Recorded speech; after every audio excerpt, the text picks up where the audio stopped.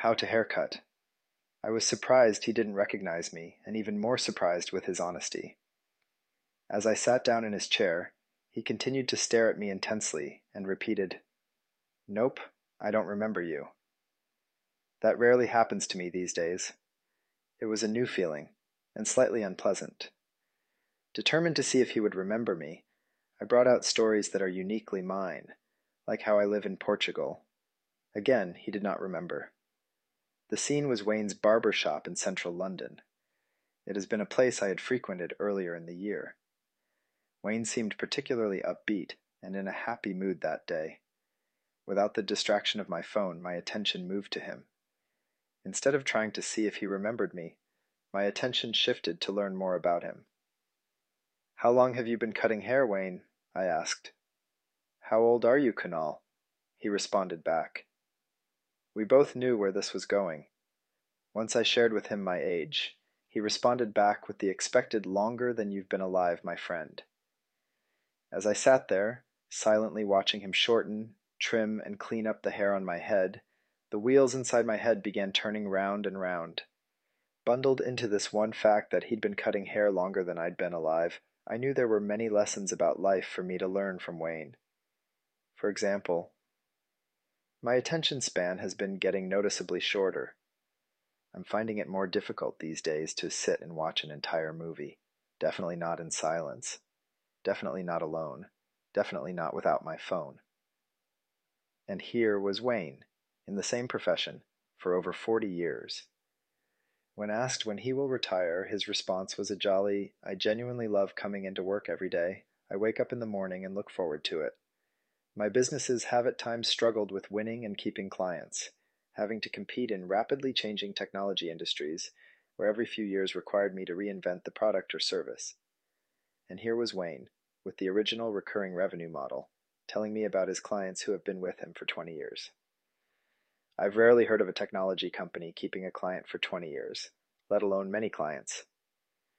My interests are most often related to personal interests. That is, people or things that have some direct influence on my life. And here was Wayne, having many impersonal interests that have no bearing on his life. He talked about his hometown, his 3-week vacation, his opinion on politics, and other seemingly random things. My desire for speed and efficiency in life and business can often lead to suboptimal outcomes. Progress over perfection has been my mantra.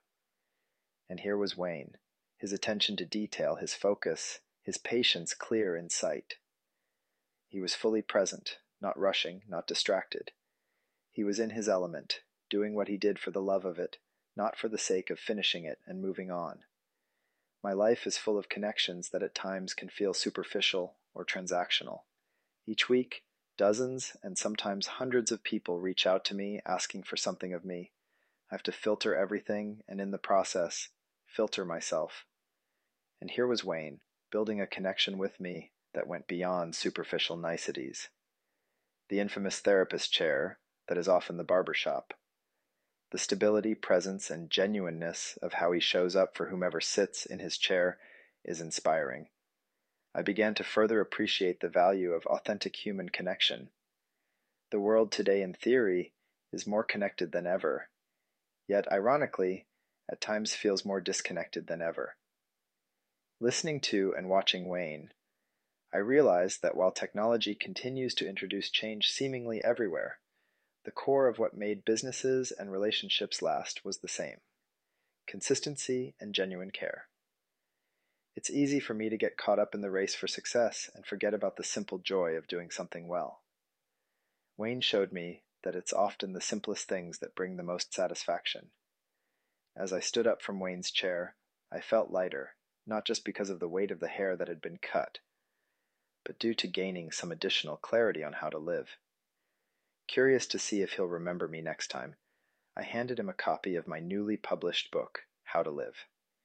He received it with so much joy and enthusiasm that I felt warm and fuzzy inside. "Maybe the next edition will have a chapter about you, Wayne," were my parting words to him as I walked out, with a smile on my face and a skip in my step. And that is how I learned to haircut.